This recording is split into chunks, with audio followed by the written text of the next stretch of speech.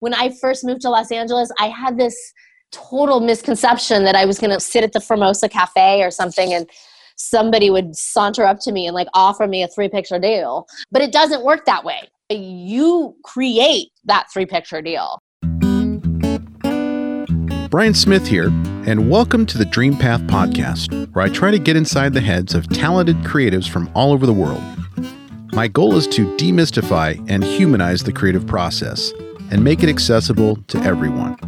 Now let's jump in. Naomi Grossman's on the show. Naomi is an Emmy-nominated actress, best known for her portrayal of the crossover character Pepper on the FX series American Horror Story, Asylum and Freak Show. Naomi also appears as the Satanist Samantha Crow in the 8th season, Apocalypse.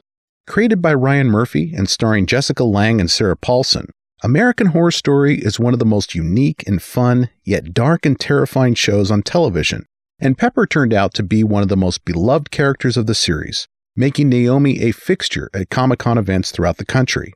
Fans may also recognize Naomi from her roles in the feature films Table for Three, The Chair, 1BR, Sky Sharks, Bite Me, Painkillers, The Lurker, Murder RX, The Portal, Preacher 6, and Fear Inc., along with numerous roles on television series like Casual, Wizard School Dropout, and Good Girls. In this interview, we of course talk about her role on American Horror Story, but we also talk about her one-woman show Carnival Knowledge and the one-woman show she is currently creating. Naomi also shares some advice for aspiring actors and talks about her experience as a member of the Groundlings Sunday Company. I think you'll enjoy the energy that Naomi brings to the interview. Her charisma leaps right out of the speakers as she talks about her journey from Northwestern University in Chicago to Los Angeles, and how she used her experience at Groundlings to blaze her own trail in Hollywood. So let's jump right into my chat with Naomi Grossman. So where are you right now? I'm at home, unfortunately. Aren't we all? I mean, yeah, I'm in Los Angeles. Yeah. So how long have you been in Los Angeles? You mean in my lifetime? Well, I've been here, since I graduated college, which was late 97. I came.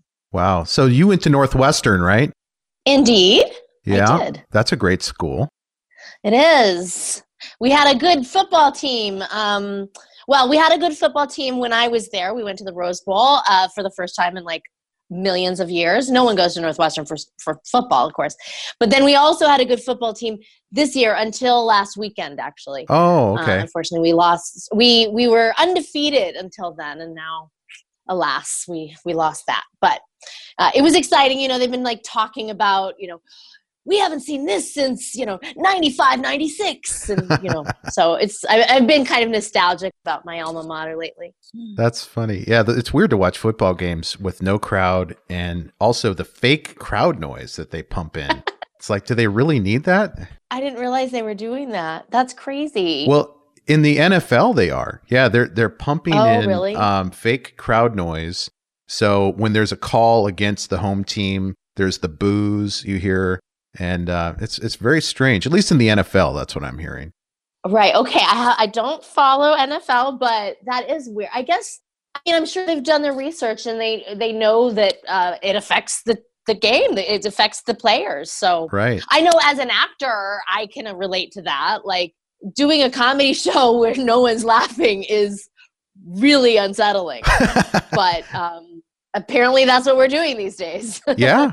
Well, I'm hearing that I follow a lot of comics on social media, and what I'm seeing and hearing is that they're doing these stand-up acts at drive-ins now.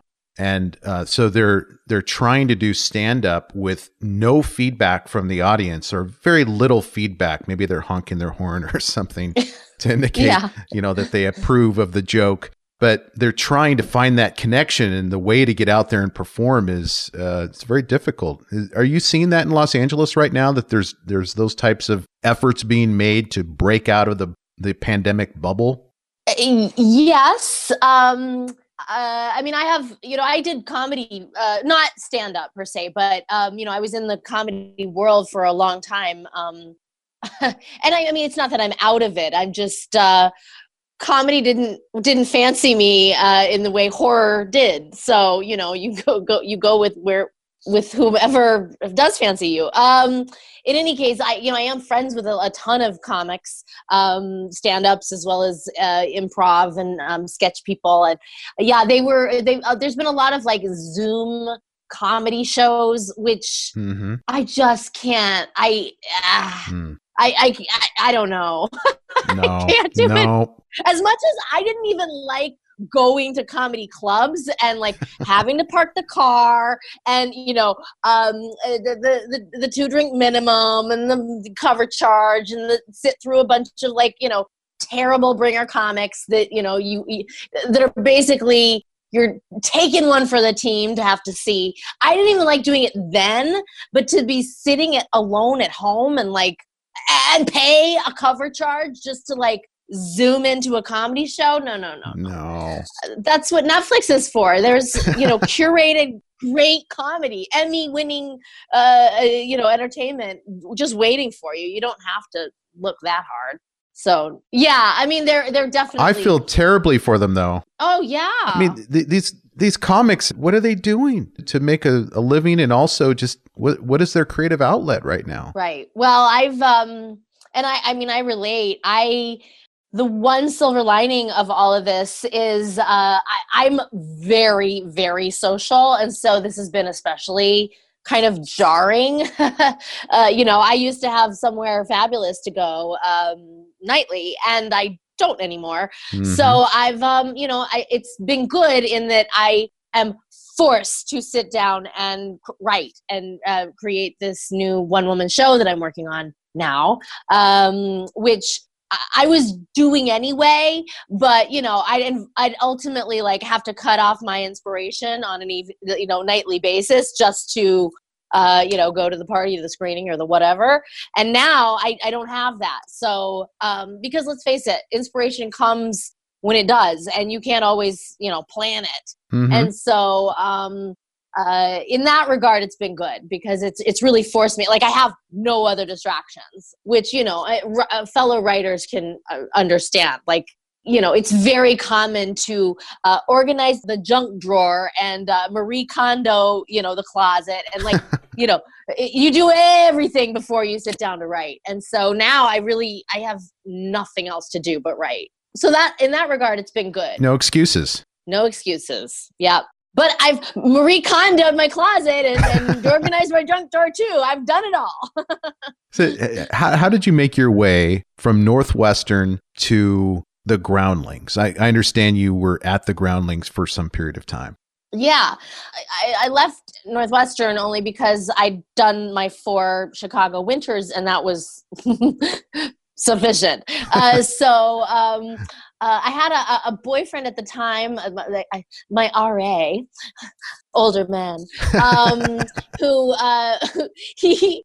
I don't know that I've ever told this story, but anyway, he graduated before me and moved out to LA and was a PA on Friends. Which, wow. At the time was, of course, like the hottest show. And big deal. Yeah. Oh, very big deal. And the fact that he was getting them coffee, that's huge. That's like basically running Hollywood, So anyway, so of course I had to follow him out here, because I mean, he was like this with, the Friends. And of course we broke up like immediately. He dumped me more specifically, which was really hard, because moving to LA is no joke. Like it's a really isolating, weird, and that was before COVID. But it's such a big city, and yet it's so easy to feel alone. You're kind of stuck all by your lonesome in your car with 6 million other people, and it's a weird place. So I moved out here. All of a sudden, I didn't have a job, I didn't have a life, I didn't have a place to live, I didn't even have a boyfriend, and so it was not easy. But I think ultimately, forever the optimist, I do think he kind of did me some favors. I kind of had to find my own way, and so that was great. Didn't feel good at the time, but. So, but to answer your question, how I got to the Groundlings, because it wasn't right away. I wish it had been, because it was The Groundlings was it wasn't all positive, but like Northwestern, it was a sort of a think tank, it was a comedy think tank full of, other people who were, just hyper creative and hilarious. And so I really thrived being around like-minded people. Mm-hmm. I say that it was the best of times, worst of times, because as inspired as I was, like I was at Northwestern, at Groundlings, just being around these really just freakishly smart, funny folks, it was also one of those things where you were only as strong as your weakest link. You didn't want to be that weakest link because, no kidding.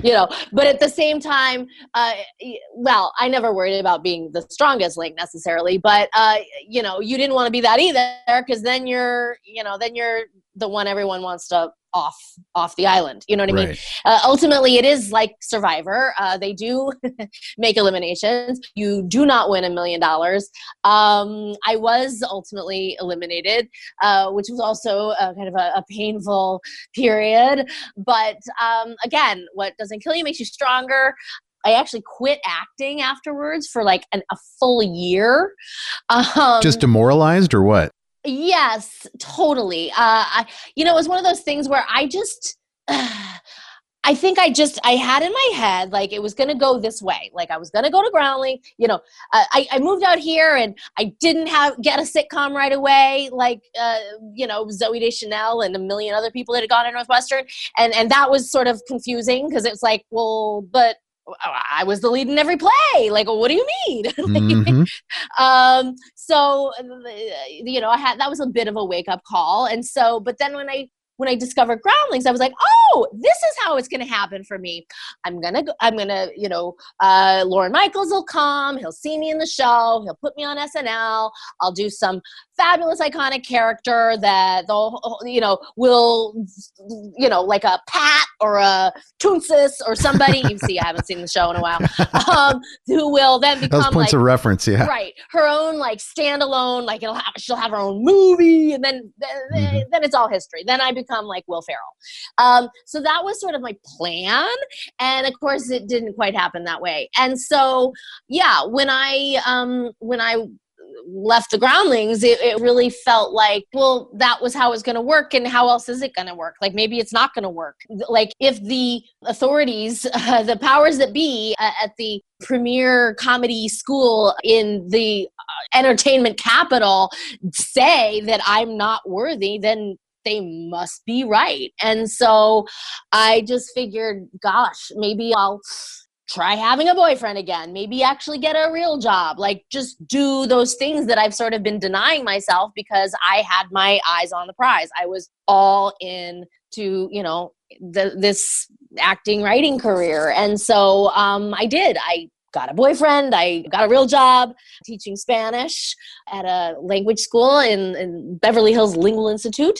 And I went a whole year without being creative, and realized at the end of that was not working for me. I quit the boyfriend so that I could be creative, because I don't know, I have trouble doing both. Multitasking. For whatever reason, yeah. I'm not a multitasker. Yeah. Right. But unfortunately, I couldn't quit the job because I needed the money. But I took the time that you give to relationships back into my, acting and writing, because I couldn't not create. I mean, I tried it and it didn't work. If you don't mind going back to the Groundlings a bit, for me, the Groundlings are kind of a black box. I've never been to a Groundlings show. I've heard about it. There's a mythology behind the Groundlings because of all of the folks that come out of there that go to amazing places. Who are your contemporaries, and what did that experience provide to you that you still have with you today that you find valuable? Whew, yes. Gosh. My contemporaries were, in my specific company, that is the Sunday Company, Michaela Watkins. Oh, wow. Who was on SNL briefly. She was also, briefly, I don't mean to That's just a fact. But she's gone on to do amazing things. She's starring in The Unicorn now. She was, of course, the star of Casual. Which you were in, right? You were in Casual. I had a quick little guest star, indeed. I saw that, yeah. It was so quick, but still. Divorce lawyer, right? Yeah, exactly. Yeah, it was nice right. to have my own face, you know. So Michaela, as well as Catherine Reitman, who is the creator behind Working Moms. Okay. If you've seen that show, she's Ivan Reitman's daughter. I was going to ask if there was a relation to Ivan and Jason. Indeed. Yes, and Jason as well, of Casual, of course. Let's see. I think those were the two that kind of broke. But Melissa McCarthy was there. Oh, nice. While I was there. She wasn't, in my company, but she was, I remember watching her on stage, like performing for, audiences of like 50 people and thinking, why? Like, I can't believe I get to come here and spend like, I don't know, $10 to see like the most magical comedy happening on earth right now, and it's 10 feet away from me. So you knew at that moment, you knew that it was pretty special what you were seeing right there. Oh my God. And so I love her, but so much more special than the work we've seen her do since. Like, yes, it was like I was invited to this private show of like the greatest show on earth, and no one else, me and like 50 other people got to see it. These movies since are like, they make me so mad because she's so much better than that. But like they're wasting her talent or something. They are. Yeah. They are. Of course, her husband Ben Falcone was there as well at the time, and as was Kristen Wiig. Was at Groundlings. Okay. She was, again. They were maybe a few years ahead of me, but they were still there at the same time. Mm-hmm. Jim Rash. Oh yeah. Who you may know from Community. Yeah, he was a teacher. I do. I met him. I interviewed him on the red carpet at Sundance this year. Amazing. Oh my God, I love that. Oh right, he was there this year. I was there too. For Downhill. You were there? Yes. Oh. I was there, though I wasn't doing much of anything except for maybe catching COVID. I don't know. I came home quite ill. Me too. Me too. Yeah. Really? I think we all did. We were probably all at the same super spreader event and just didn't realize it. We were patient zeros. Yeah. Yes. I did not eat the bat, but So what was the film that you were there for? Oh, well, see, that's the thing. I wasn't really there for a film. I was okay. I was there. Well, it's not entirely true. I'm in a movie that is on Netflix right now. It was #1 a couple weeks, month or two ago. I don't know. Their time is irrelevant right now. But recently, it came out on Netflix called 1BR, and it was not in the festival, and so that's why I say I wasn't there with the movie. But the producers of 1BR go every year and said, you got to go with us. You'll meet people, you'll make friends, you'll catch COVID. And I did all those things. In fact, I met somebody who I shouldn't use air quotes worked with. It just didn't feel real. It was like a COVID rom-com that we shot a week or so ago. But like I said, it just didn't feel real. It was like me and 5 people in hazmat suits, with a camera. Like it felt kind of like a Zoom meeting, frankly. So that's why it didn't feel like a real movie. But hopefully, it will be. Anyway, I met her there. Nice. So they weren't wrong. I'm so glad. I'd never been before. So I really want to go with a movie, but I don't, regret going. I just regret the month that I was sick afterwards.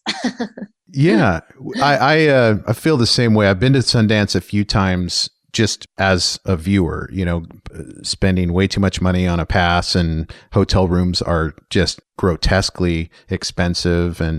But I went this year as a member of the press, and I got to be on the red carpet, and that's where I met Jim Rash and Nat Faxon and Will Ferrell. Of course, Nat too. Yeah, who's there for Downhill, and Julia Louis-Dreyfus. But yeah, the film festival experience is a lot of fun. I'm kind of sad that all of these film festivals are online at this point. So, yeah. Yeah, I can't get excited. I can't. Yeah. That's too bad. You did ask another question though. Your question was, who were my contemporaries at Groundlings? But then there was a follow-up. Yeah. What were my takeaways? That's such a great question. Yeah. What are you still holding on to today that you learned or gathered from Groundlings that helps you in your career or your life?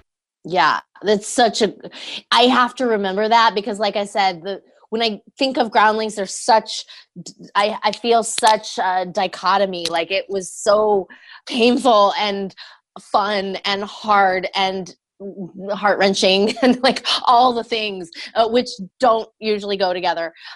So I have to remind myself that there were some major takeaways from that time, which are super positive. I think teamwork is a huge one. I'm a real kind of solo gal. I'm an only child. I mentioned I'm single, and really comfortable being so. I live alone. I do solo performance. I love being around people, but I find that they kind of give me my energy. And then I'm a performer. I like being in front of people, but I also kind of need time to kind of decompress alone. And I find, I'm much more comfortable, writing all by my lonesome, on my own time.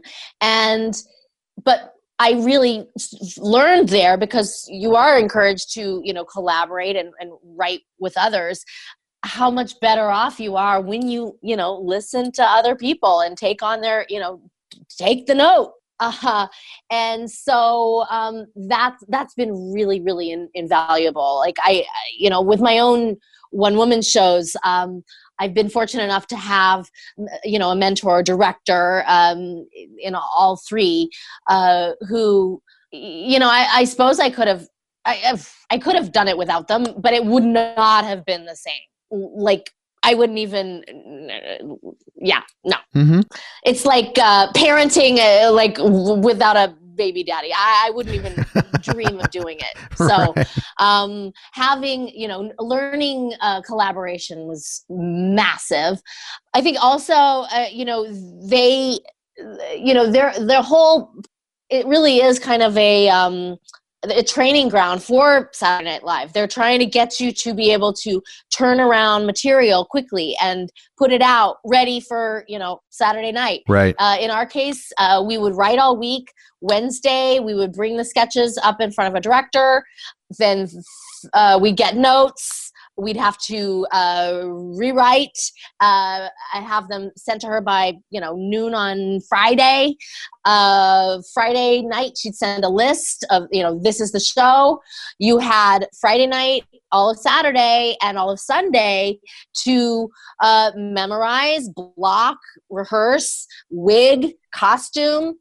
Do it all, cast, like all of it.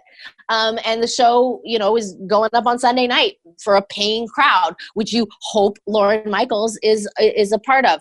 It's a lot of pressure. Like that's a full week. And, I learned I don't love that.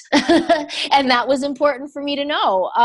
Maybe I was saved. The fact that Lorne never came and never found me. I learned, even though I can work under that kind of pressure, I don't love it. I don't even love the 3 to 5 minute format. I mean, I learned to do it. If need be, I can squeeze my material into, that amount of time and put a button on it. But if left to my own devices, I'll write an hour, and it won't be just all big wigs and like right.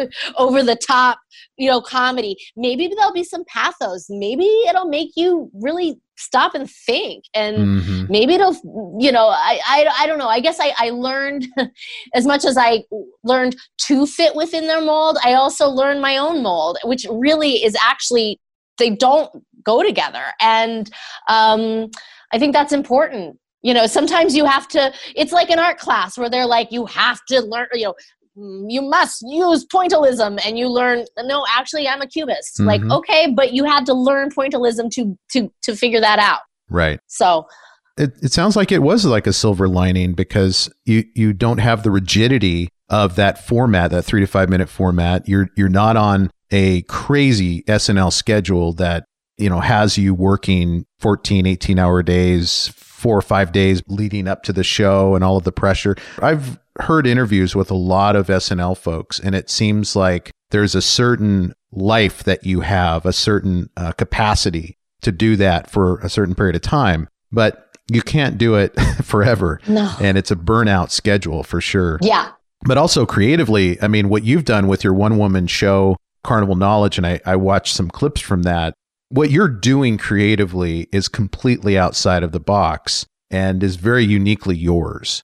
So I'm glad that you didn't go that route, because what you're bringing to the world is really special. So yeah, I remember some of those groundlings coming to that show, and afterwards, and they were like, "Wow, that was really different." And I kind of love that reaction, because it's like, yeah, it is. Like, I know you thought that I was just, the sketch girl who does 3 to 5 minute, bits, but actually I'm an hour-long girl who doesn't do bits, or can, but I'm much happier making you laugh for 45 minutes and then turning you and making you stop and think and maybe even cry in the last 15. So I saw an interview that you did with this young kid, and is his name Elliot? I think, yes, I know exactly who you're talking about. Yes. So you did this interview with this sweet young boy who has this amazing YouTube channel, and he was asking all these really funny questions. But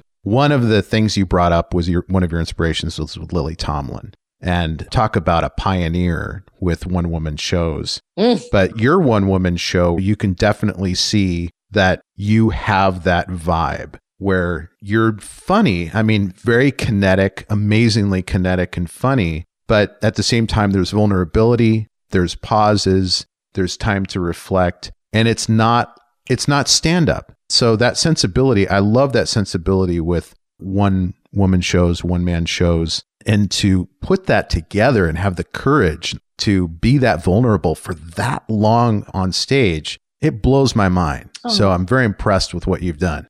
Oh, thank you so much. Yeah, you're gonna love this new one that I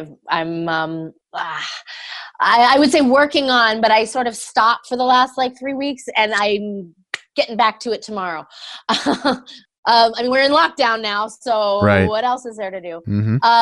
But at this point, I'm really just dotting the I's and crossing the T's. I'm really close to being done, and there is so much pain in this show. It's also hilarious, and that's my favorite kind.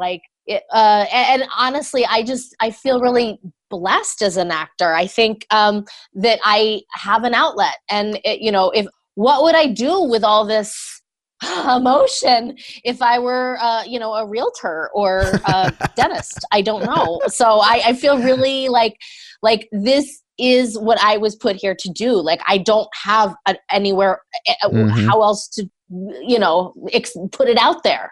So, Lily is, she does know, actually. I've told her. But I don't think she really understands. I remember being a little girl and seeing her up on stage doing Search for Signs of Intelligent Life in the Universe. And the fact that you say, I can see that it's like a huge compliment to me. But I actually served on a little a committee with her for the Television Academy a couple years ago. Oh, very cool. I remember the whole time I was such a weirdo. I would sit on the opposite end of the room, just too cool for school, kind of pretended like I didn't know who she was. But I mean, I was freaking out, clenching my butt the whole time. And it was like being back in middle school with a cute boy, and you just are paralyzed and can't even behave. That's how I was with her. And finally, we had a last supper, and I brought, my Search for Signs of Intelligent Life in the Universe poster that I'd had on my wall since I was a little girl, and, my 9 to 5 mug, and her, albums even. I mean, I had all 9 to 5. I forgot about that. Yeah. Oh, yeah. She was blown away. She's like, I didn't know you even knew who I was. I was like, oh, I'm good. But so I really I fangirled hard. And so now she knows, jig is up. But she's so lovely. I mean, when I was nominated for an Emmy, I think she was nominated that same year. Yeah, she was. She was nominated for Grace and Frankie. Right. Sorry. I'm obviously, I'm an OG fan. I'm not one of these nouveau, just jumped on the bandwagon. But yeah, she wrote me an email to congratulate me. It was just like, oh God. Oh my gosh. Really? How sweet. Yeah. And a private note like that? I know. I mean, yes. Oh, I saw you on the red carpet, by the way, for that. That was 2018, right? Correct. The Emmy nomination. Yeah. You've done your research. I'm impressed. Oh, I try to do a deep dive on, who I'm going to talk to in these interviews, but you were really fun to research. There's so much to talk about. I mean, here we are 30 minutes into it. We haven't even talked about Pepper. Oh. Yeah, you've got so much going on before that and after that. But going back to the improv issue, I've taken some improv classes, and I'm an attorney. I'm a trial attorney by day. Wow. And I took improv classes to be better in front of juries, just to be able to connect. And I think performance is part of being a trial attorney. If you're going to be in the courtroom, you're performing to some degree, but not acting. What you're doing, I think, is just trying to be present. Yeah. When you're listening, like when I'm asking questions of a witness on the stand, or I'm talking to the jury, trying to be present. I'm trying to look at body language and not be in my head, right? Mm-hmm. And my problem has always been that I am always in my head. And if I'm in improv classes, it's so painful for me to be pulled into the present. It scares the shit out of me, to be honest with you. It's like I actually have to not be thinking about how I'm going to look to others. I have to let that vulnerability come out and just sit with it and be okay, because otherwise I can't actually listen to what this person is saying, and therefore I can't react to what they're saying. Right. And I love that. I hate that about improv, but I love that about improv at the same time, because it makes us, I think, more human, and it connects us. And so that's what I appreciate. And I haven't done the deep dive you have done on improv at all, but I totally respect those who actually go through the process of like a Groundlings or, some type of school like that, or class where you're putting yourself out there. And I think I can see it in everything that you do, the presence that you have, and even their presence right now. It's very obvious that you have either a natural talent for that or training or both. Oh my God. I needed this today, by the way. We had a very heated HOA meeting last night, and I was not feeling the love, but I'm feeling it now. So thank you. You must have known that I needed some good vibes. I hate HOA meetings. Ugh, seriously. No, you're totally right about improv. And that's one thing that I suppose I took away from as well from it. But they were pretty adamant, especially early on in the classes, because, the way Groundlings works, and you're right, it's a total, this very mysterious place, but, it starts with this huge pool of people, like everyone who ever thought they were funny in high school, like whoever was laughed at even once, comes to the school. And then, little by little, it's like this pyramid where, people get eliminated. And then by the very end, you're in the Sunday company, and it's this very small, in our case, it was 14 of us, this group. And then of those 14, actually 10, myself included, was eliminated. So there were only 4 that lasted. And then of those 4, only 1 actually turned out to become a Groundling, and that was Michaela Watkins. Wow. I digress. It turns out, but so early on, when it's like everyone who's ever thought they were funny even once, they actually tell us, or, told us then, don't be funny. Like, don't even try to be funny. Just try to be present. Just listen. Okay. Just be here now. And that's really good advice, because you can tell when somebody's working, when they're trying too hard, you know, when they're back here thinking about, oh, what could I say? What could I do that would be funny? They're not here. They're not listening. They're not present with their scene partner, and they miss the funny. The whole point of doing improv is you're present and you're reacting honestly in the moment. And if you can't do that and be back here, you know, thinking about what would be funny at the same time. So, yeah. Like, if you are funny, you just will be. You don't have to work at it. Right. Yeah, that makes sense. Yeah. And I think that probably it applies to, I mean, I bring this up a lot when I talk to guests on this show. There's a very profound interview and conversation I had with a screenwriter who passed away recently. Her name's Bettina Gillois. And I talked to her last year. But one of the things that she's a screenwriter for biographies, basically, so real life stories, and she did Bessie for HBO with Queen Latifah, and she's done a bunch of biopics, basically. But her concept that we were talking about, story logic, is that whatever you chase in life runs away from you, and whatever you run from chases you. So the importance of just being is paramount, because if you're there and you're just accepting of the moment, then you can allow things to happen, and you can see things and they're unfolding before you, like funny, like humor, you know, like vulnerability or whatever.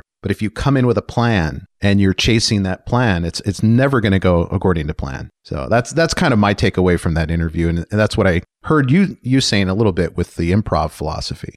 Right. But now you've got me thinking, like, what am I chasing and what am I running away from? And I don't know. I'm going to have to find a therapist for that one. I don't know. No, maybe you're not. Maybe you're just in the moment, and you're, you know, the universe is telling you need to write this one woman show, and you don't really have a plan beyond just end scene, the last words of whatever the script is going to be. See how it is received, and see if the pandemic allows you to perform it, hopefully. Right.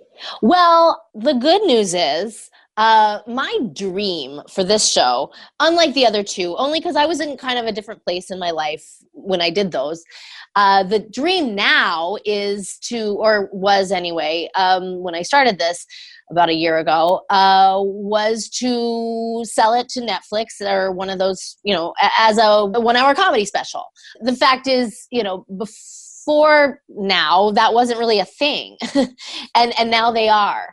So I feel like there's no reason why this show isn't, I mean, it's right up there with the other streaming specials on there now. So I don't see why not. Right. So the good news is about COVID is that, yeah, it's very unlikely that I'll be able to do this the way I have in the past, but maybe my dream will be realized. Maybe COVID is going to make it so that, yeah, all I need is a cameraman and a lighting guy and me, and that's perfectly doable right now. So I don't know, like we'll see, but I'm hopeful. I mean, it will happen. Like, that's the good news. You know, what is that expression? That what you put in energy into thrives, that which you take energy away from dwindles, whatever it is. Some Indian guru said it. But, you know, I have been like I planted this seed probably fall of last year, and I have been gardening like a mofo all year long. And it's about to flower, and I'm really excited about it. So that's so awesome. Yeah. I can't wait to see it. As you may have noticed, there are great resources and advice mentioned in all our episodes. And for many of them, we actually collect all of these resources for you in one easy place, our newsletter. You can go to dreampathpod.com/newsletter to join. It's not fancy, just an email about each week's episode, featured artists, and resources to help you on your journey. Now, back to the interview. It's funny. Oh, I was just gonna say, I'm a little woo woo. I have a psychic friend, not like someone I call and pay money, like a psychic friend's line. I literally have a friend who's psychic, and we were talking, and we were talking about boys, and I've never told this story before either, so I may crash and burn. But we were talking about boys and just sort of my general disillusionment and well, I mean, I got it. We're in a pandemic. Like, how am I supposed to meet someone? Like, forget it. Like, well, and you have every right to be disillusioned with boys. So, totally. Right. With or without pandemic. But yeah. Right. So, but in the middle of it, I while we were talking, I got a text that was from a producer friend who's actually working on my new show with me. And she was basically making some suggestions like, we could send it to so-and-so or so-and-so, so-and-so, and I didn't like any of her suggestions. And so, but my psychic friend was like, no, it's okay. Read your text. It's fine. It's fine. So I'm like, listening, I'm making faces. And she said, she just sort of stepped away and she said, oh no, read your text. It's good. This gives me a chance to kind of like assess you. And I was like, oh, it's okay. You don't need to assess me. Like, I don't want you to feel like you're always like giving me a reading every time we hang out. Like, we're allowed to just be girlfriends and right. talk, dish about boys. So she's like, no, it's okay. Read my text, sort of didn't like any of the suggestions. I put the phone down and she said, this one, you'll take no compromises. You're not going to compromise with this next one. And what's really interesting about that is that she was probably talking about boys still, because that was the conversation we've been having. But I, in my mind, went into my show, So in my mind, her suggestion had to do with my show and how I'm not taking these compromises. I refuse to compromise when it comes to the show. But the real irony of the whole thing, maybe it's not irony, I don't know. The show is all about making compromises and how I'm over it. Like, I am done making compromises. So it's I just thought that was, I said, my jaw dropped and I was like, how did you even know? And she was like, well, what do you mean? What do you mean? And that's when I told her, I was like, the show is an anthology series about autobiographical tales of self-compromise. Okay. And that's what was so crazy about this, I mean, the show is about compromise, and she's like, you're done compromising. And it was just, and I asked her, like, what does it mean? And she said, it means that you are perfectly aligned in this moment. Like, the vibes you are giving are exactly in line with like your whole mission statement for the moment, which I just thought was really cool. That's awesome. I don't know what that has to do with what we were talking about, but I think you were talking about my solo shows and how they are.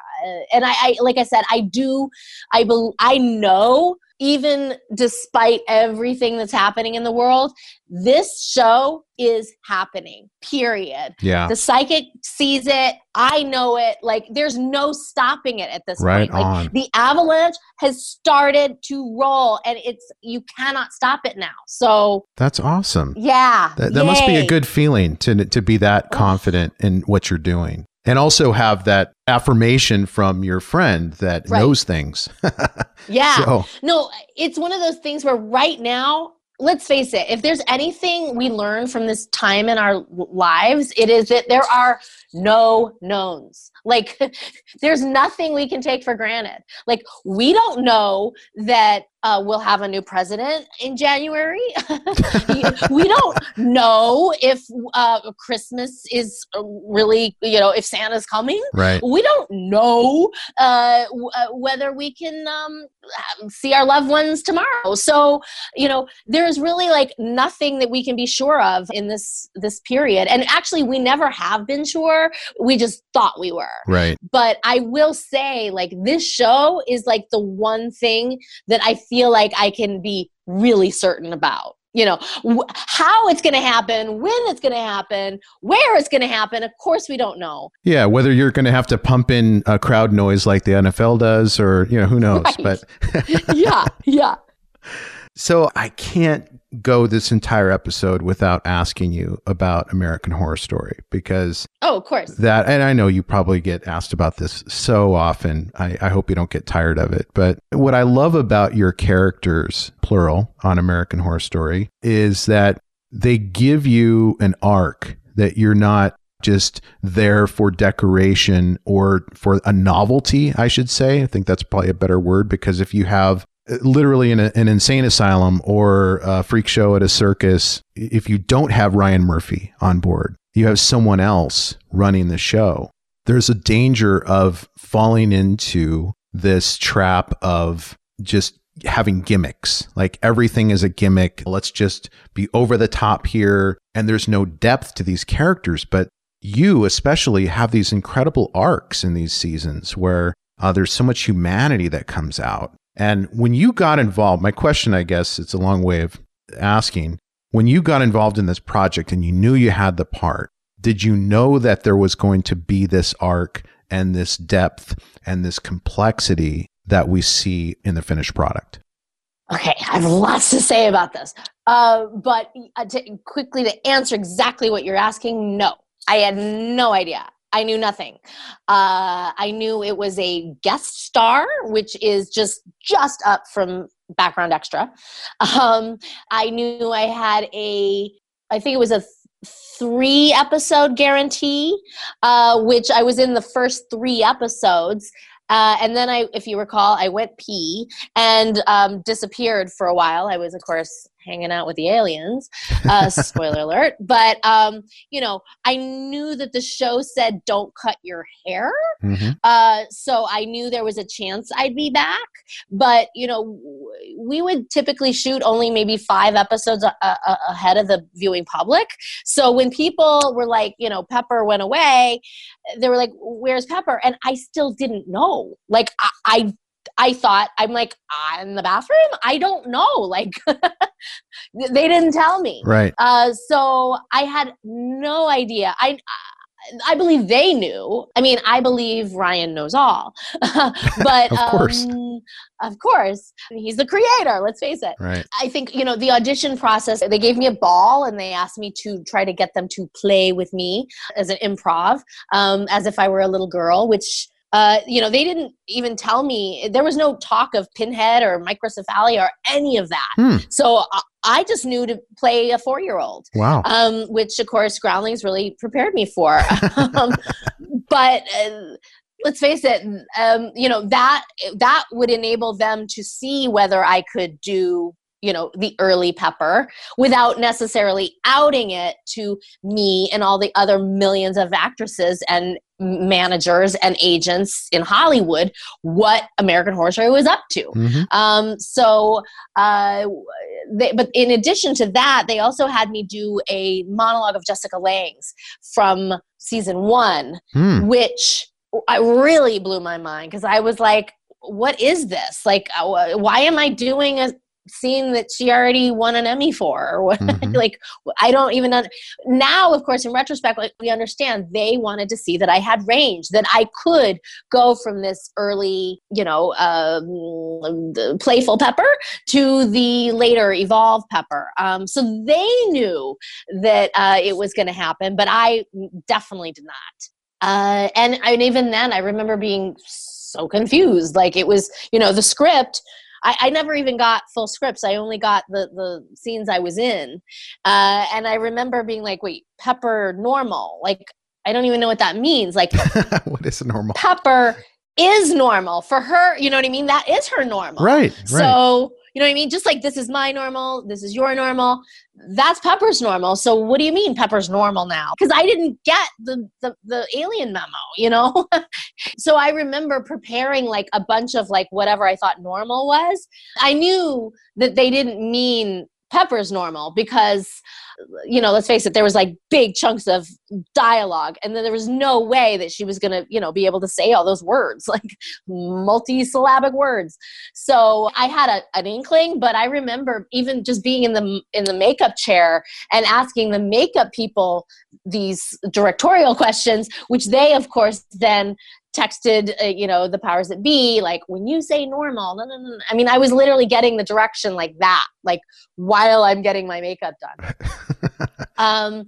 But even then, when I came back for Freak Show, it was the exact same deal. I want to say it was like a 5-episode guarantee. So I felt confident. The fact that they brought me back at all and that we're willing to kind of break their own rules. And, let's face it, what does that mean for Emmys, which are a big deal around there, of course. Right, right. Are we no longer a limited series if we've got returning characters? I mean, they took a chance, let's face it. Mm-hmm. And I remember like on that, like episode 5, 6, 7, 8, kind of going like, what's going on? Like, you're absolutely right. This show is all about these, characters with these like wonderful arcs, and no one's wasted. No one's just background unless you're truly background. Right. And so I was like, I know for a fact they wouldn't just bring me back to play with string in the corner and, deliver the fat lady food. Like, I know I'm not just filler. Right. I mean, I am, let's face it, like all the, in order to have a freak show, you need some freaks. Mm-hmm. And I was one of them. So in a way, I knew that was my place, but I also couldn't believe that they wouldn't do more with me. And of course they did. Yeah. So, I was right. You were right. But there was a long time, I want to say, 9 whole episodes of kind of going, where is this going? And yeah, they really wrapped it up nicely at the end. That orphan episode, really just heartbreaking, but touching too, because you have this relationship with Jessica Lange that outsiders probably don't appreciate and understand until they see, the look on your face as you're, you're looking at the picture of her, and not to give too much away, but that episode. No, of course. Well, people haven't seen it yet. It's time. Yeah, that's true. I want them to go back and watch it though. Oh, that episode, I mean, I had to cry every day for the 2 weeks that we were it was like on a daily basis. There would be, Pepper was having some kind of meltdown, whether it was, reading The Velveteen Rabbit or banging her head against the wall in the asylum. And, let's face it, like, I haven't had that much experience having to cry on cue. Like, I'm a groundlings girl. And so, Jessica is a geyser. She can just turn it on and, bam. Whereas, I haven't had all that much experience with that. And so, but I mean, let's face it, I went to drama school. Like, I know how to do it. I just, you got the tools. Haven't had to. Yeah. Absolutely. They're just not as sharpened as hers are. But I did learn in those 2 weeks, let's face it, the things that make you cry on day 1 are different than the things on day 14. Like, you have to keep finding things. And that episode was so beautifully written. I could cry. At the beginning, I could just open the script, read a page, and I would be there. Like, mm-hmm. And then they could roll camera. Like, that's all it required. As it went on, I had to, think about my dog that died and this and that, all those tricks. Yeah. But I mean, it was so meta. I mean, that scene where I'm saying goodbye to Jessica Lange, I was really saying goodbye to Jessica Lange. Like, right. I knew there in that moment that this was it. Like, I probably wasn't going to work with her again in that context. I was saying goodbye to this home I made in New Orleans for those, 6 months that we were working there.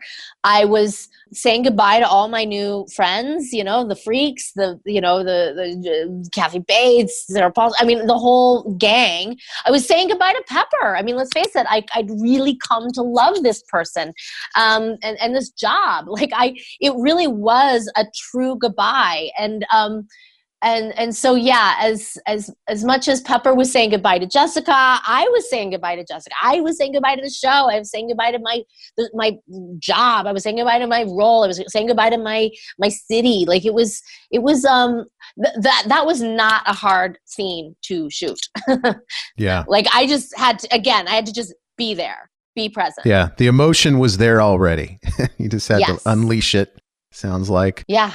Yeah, it was really a matter of letting it come through that makeup, because there's so much makeup on that. It's incredible. I don't know how they accomplish the proportions because your head looks so small relative to your body. I know it's not CGI. It must be a combination of wardrobe and makeup, but the transformation is just remarkable. Right. Well, they did look into doing CGI, of course, but that's very expensive. And when they can do it practically, it's always more impressive. Of course, shaving my head helped, obviously. Not that I had a whole ton of hair, but, I was that much smaller looking. And of course, they really built me out. Like I had a fat suit. And of course, I was helping them physically as well. I had, I was kind of hunched over for most of the time. So as a petite person, like if I gain a pound, you can see it. Whereas if I were, longer, it's like, where does it go? Right. So, the fact that I went from my 5 feet of fun to, 4'8", just in my own posture, kind of made my body look that much bigger. And of course, my head isn't changing size, but it was kind of an illusion. I think when people meet me, they're always a little like, "Oh, wow, you're very short, but you're not that short, and you're definitely not that fat, and your head you're perfectly proportioned." Yeah. So does that role allowed you to do like Comic-Con appearances or somehow utilize that connection to connect with audiences and also to make money? Oh my gosh, like what you're seeing is all from Comic-Cons. I mean, really? With every single one, I can almost remember I remember that guy in Lexington, Kentucky, and that guy in Sao Paulo, Brazil. Like legit. So this came from Canada. In 2015, which was the year after Freak Show, I traveled 44 of the 52 weekends that year. Wow. To some Comic-Con, some shoot, somewhere. Thank God that was 2015 and not 2020, because I had to cancel several appearances this year as well, of course. But at least it wasn't that year. I mean, I made way more on the back end of that show than I ever did actually, from the show. Yeah. What a fantastic opportunity that is. Wow. I was going to say I started out as a co-star, which is, like I said, doesn't make much money. So that's not really saying that much, but right. No. It was amazing. I didn't even know those things existed. It was I was like all of a sudden in the center of this total kind of pop culture phenomenon. And it was something that I hadn't even heard of. It's pretty amazing. When I told my kids I was interviewing you, I mean, they just freaked out because there's a whole younger generation of people, and I was freaking out too, of course, but they look at Asylum and Freak Show as their favorite seasons of American Horror Story, not just because they're great seasons, but because of you and you're their favorite character. And I think my kids are like a cross section of that generation, and it's probably true throughout the world. So well done pulling that off to start off as a co-star, but really to be, after your run on the show, to be the star, in my opinion. So nice job. That's so nice. Oh my God. I am taking it all in. Thank you. No, truly, we actors, what are we without an audience? And so, I've been denied hearing the applause of an audience for 9 months now. So I love it. I need it. It's why I have this room. I remember once having a gentleman caller who came in here and said, "Ugh, how gross. You have like all these pictures of yourself. Could you be any more of a narcissist?" And I was like, what? Like, you don't get it. Like, you don't get me. Like, this is other people's art, which my art inspired. Like, you know, to think that I'm, you know, this isn't this narcissistic pursuit that I think so many actors are sort of, what is the word? See, I don't talk to people anymore, so my vocabulary is just out the window. I think actors are accused of sort of having just being narcissists in general. But I actually, and I want to say I even subscribed to that until this, and I realized, no, actually, we're providing a service. Like, we are bringing humor and thought and entertainment to people's homes, and for it we are being rewarded, and we are inspiring creativity and art and thought, and it's a beautiful thing. Like, and so honestly, like, in the case of a fire, well, I'd be screwed because it's all on the wall. But this is what I would run for first. Yeah. Like, it's the thing that I love most is... yeah, and I don't look at it as an act of narcissism to put those up there. I look at it as honoring the character that gave you a lot of opportunities and to find an audience that you probably wouldn't have otherwise found. And also honoring the folks that took the time and made this effort to create these things that are honoring your character. So it's not really about you. It's about the character that you helped create. Well, and let's face it, you know, I don't have kids, but for those who do, they have a refrigerator full of, you know, chicken scratch because Billy drew a tree in kindergarten, and that tree is so, you know, it's so precious to that parent. And, you know, I don't have that, but I do have this. And like, my baby made all these things. Like, this is no different in my mind. Yeah. And yeah, it's very special. It's definitely the place I come after ugly HOA meetings so that I can, like, you know, feel good again. And like I said, talking to you has been really good for me too. Well, it's been a lot of fun getting to know you. You really have an impressive filmography, and you're doing a lot of great work on television. And I can't wait to see your one-woman show in whatever format it arises and presents itself. I'm going to seek it out and watch it and share it with my audience for sure. Good. You know, one question I try to ask my guests, especially when they've reached the level of success that you have, is what advice do you have for young people or even older people who are trying to become an actor in television, on the stage? What should they be focusing on and doing to get into that industry? Yes, that I'm distracted here now only because I've literally written a list of do's and don'ts just to answer your question. Awesome. I love lists. So I'll refer to it here. I was going to say, how much time do you have? Because here's the thing. Here's another reason why this is so special to me is that I went a very long time without anyone knowing who I was. I mean, you mentioned my filmography, but guess what? Like, there was a long time that I couldn't get arrested. I couldn't get a, nurse number 2 to the left. And, I have a theory about that.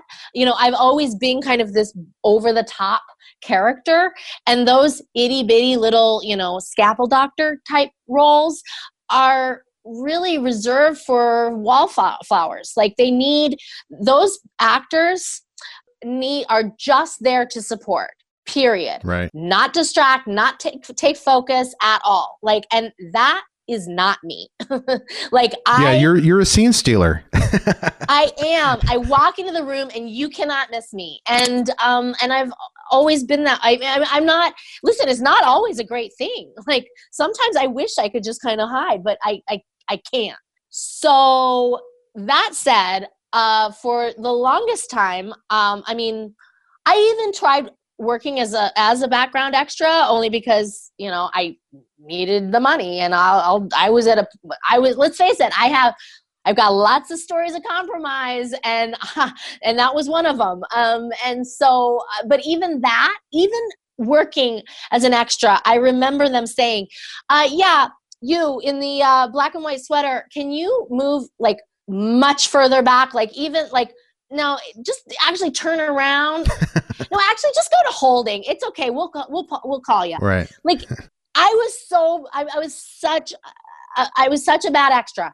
And in general, I was so, and so that's why Pepper was really this sort of perfect storm of a role, because she was small enough that I could actually get her, without a long filmography. And yet she was big enough that I could really shine. Like I could really act to the back row, and it was okay. In fact, it was necessary in order for it to sort of penetrate all that makeup. In any case, the point is, what is the point? That is why I have all this around me, is because I do not forget what it was like to be struggling and to be one of these young actors, like listening to podcasts, going like, please tell me, give me the goods, tell me what I need to know, because the secret formula. Yeah. Oh yeah. Serve me that special sauce. Like I got my SAG card on my 15th birthday, and it wasn't until I was 37 years old that I was actually able to use SAG insurance and go to the doctor. Wow. I'm not saying I didn't go to the doctor for 22 years, but I couldn't use SAG insurance. Like I didn't, couldn't afford the copay. I couldn't afford the copay. So, right. So I think that's one thing I get always at the Comic-Cons is, wow, you're so down to earth. You're so approachable. I'm like, well, yeah, because I remember, like, it wasn't that long ago that I couldn't afford the copay. So anyway, sorry about that little tangent. Let me get to my list of what to do. Number one, I would say just figure it out, what it is that you want to do, put it out there, and then just let it go. In my case, it was, I wanted to be a character actress. I always thought it was going to be SNL, Groundlings SNL, Toonces the Cat, the movie. It wasn't. It was this whole other path.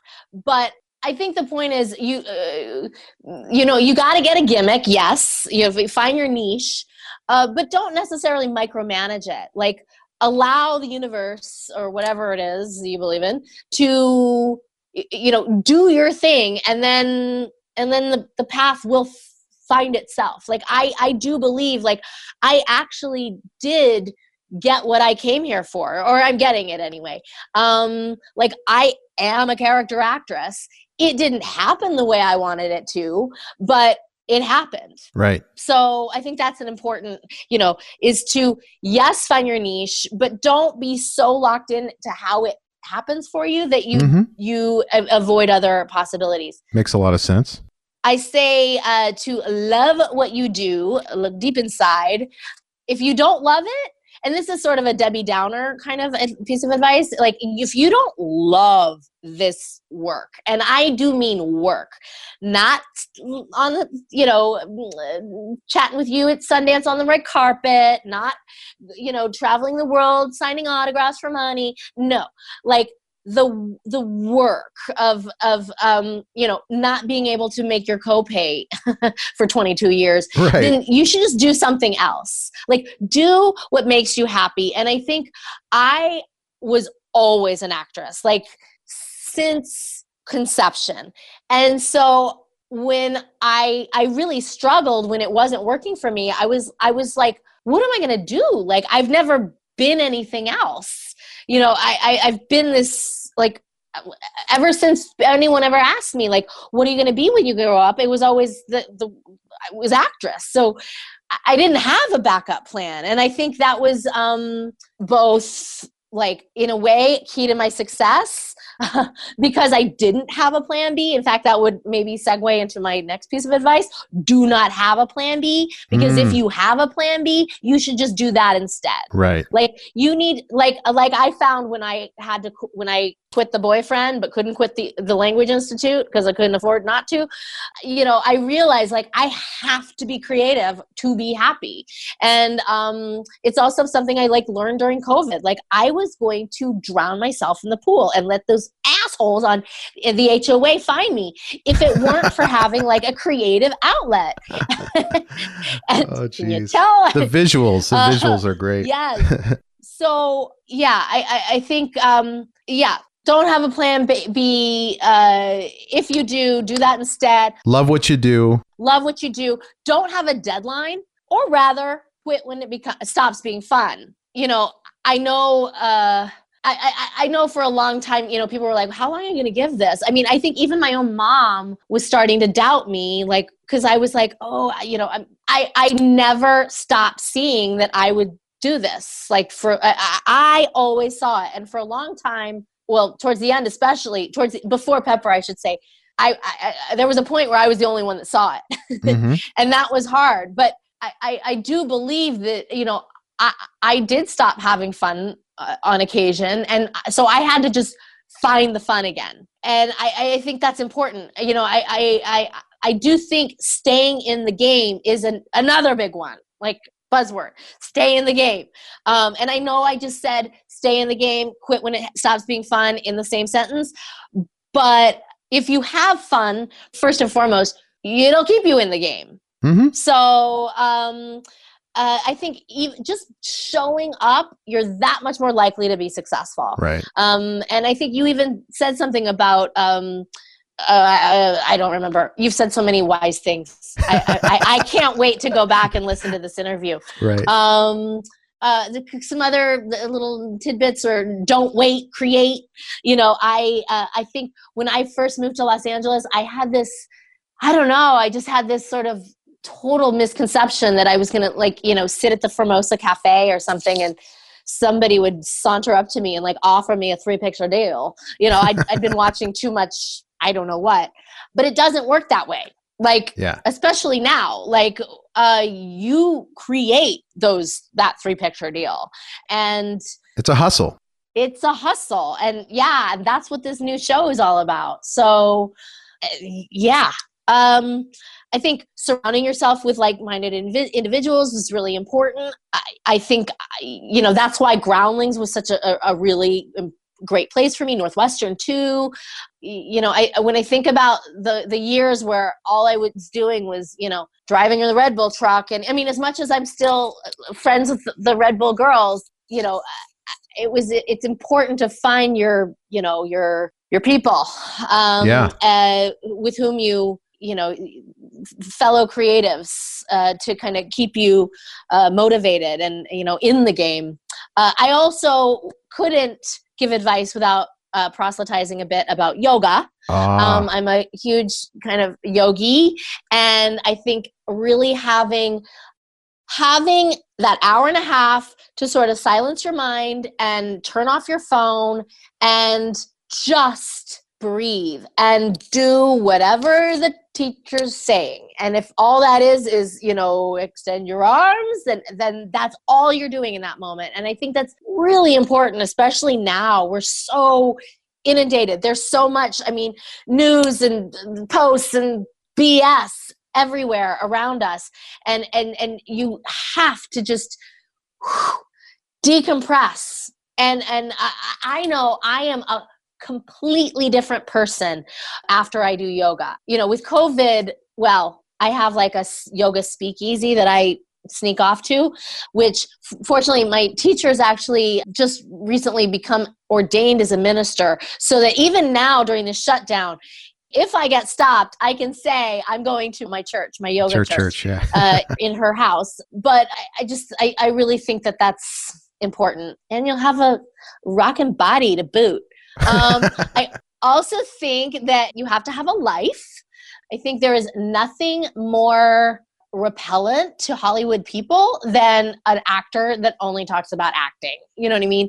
Like Right. Going to these Sundance super spreader events, and well, obviously you're going to talk about your movie, but it's important to know about the world and life and be just knowledgeable about other things other than yourself and your acting. Mhm. I think especially for young people who are wanting to be actors, so often all they want to do is acting. Like I was that way. I would have been happy at Juilliard where all I got to do was tap dance and do like Martha Grant's, viewpoints or whatever like that. I would have been happy with that. But my parents very smartly said, no, you need to get a full education. You can be a theater major, sure, but you need to take some neuroscience so that you'll know about Pepper and, her microcephalia when you play that one day. You Right. need to take film history so that you know about the film Freaks and watch it on a loop in preparation for that role. Like the fact is, like having a full education, knowing about things in the world will not only prepare you for that breakout role 22 years later, but also will just make you not annoying at cocktail parties at Sundance, which is actually really important. Yeah. And something I think, we don't think about, as kids, we're just thinking about the moment, what we want to do now, and not the person that it's going to shape us into ultimately. Right. The foundation that you're building to become what you want to become. Yeah. Right. That's quite a list. Quite a list. It is quite a list. Believe it or not, there's even more, but that's a lot. That will keep your youngsters busy and in school. Stay in school. Usually I get a one-liner, and you gave me a wonderful essay on that. There's a lot to chew on there. So thank you for that, Naomi. Well, I'll tell you, this year there's a dozen, personal appearances that I've mentioned I've had to miss, and many of them are actually to schools to talk to their drama departments about just this. So at least I had an outlet for it.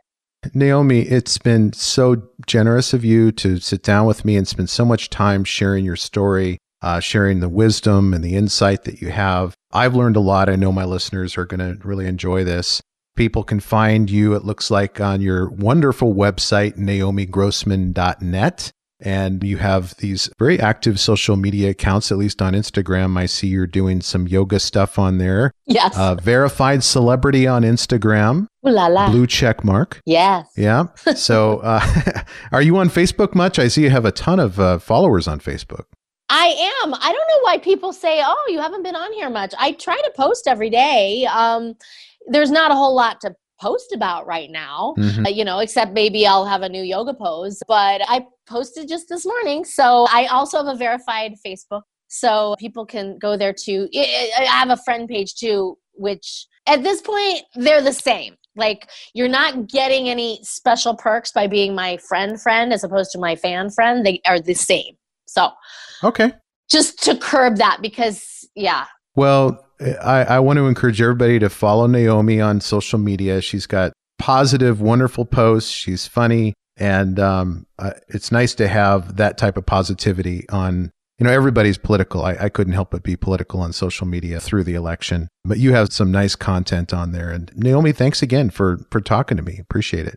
Thank you so much. I appreciate it. It was very hard not to be political there towards the end. And I know I got some flack. I posted my boobies with I voted stickers. And I lost a bunch of followers doing that. What? Which I think I'm surprised. I would think I would gain followers. Absolutely. No, I lost 300 followers like overnight from that. Oh, bunch of prudes. Yeah. Well, not only that, I mean, it's like seeing a little boy with stickers on his chest. It's not that exciting, folks. Like, what are you upset about? Right. Anyway, but then, strangely enough, I haven't posted like all week. I think I posted Monday and then just now again today. And boom, I'm up 500. So I'm learning, don't post your boobies. Actually, don't post anything and you will get followers. Like the less I do, maybe that's the wisdom. We're coming back around. When you said what you chase runs away from you. Yeah. Yeah. Maybe if I just closed my accounts and went away, or like just went to an island and dropped off the social media universe for a while, I'd come back with like just millions and millions. I don't know. Perhaps that's the secret, Naomi. It's so fun to talk to you, and can't wait to see that one woman show. So keep us posted. I absolutely will. You too. I look forward to seeing this, hearing this. Send it to me somehow. I absolutely will. We'll be in touch, and hopefully I'll get your email, and I'll send you all the links and everything you need to promote it on your social media if that's what you want to do. And absolutely. Oh, absolutely. Not only that, but now when I go to these colleges, I'll just click. I'll scrub to that exact moment, and then I can like walk and go have an espresso until it's over. All right. Well, you have a great weekend, Naomi. We'll talk to you soon. Thank you so much. Enjoyed it. Hey, thank you for listening, and I hope you enjoyed today's episode. If so, I have a favor to ask. Can you go to wherever you listen to podcasts and leave me a review? Your feedback is what keeps this podcast going. You can also check us out on Instagram, Twitter, and Facebook with the handle @DreamPathPod. And as always, go find your dream path.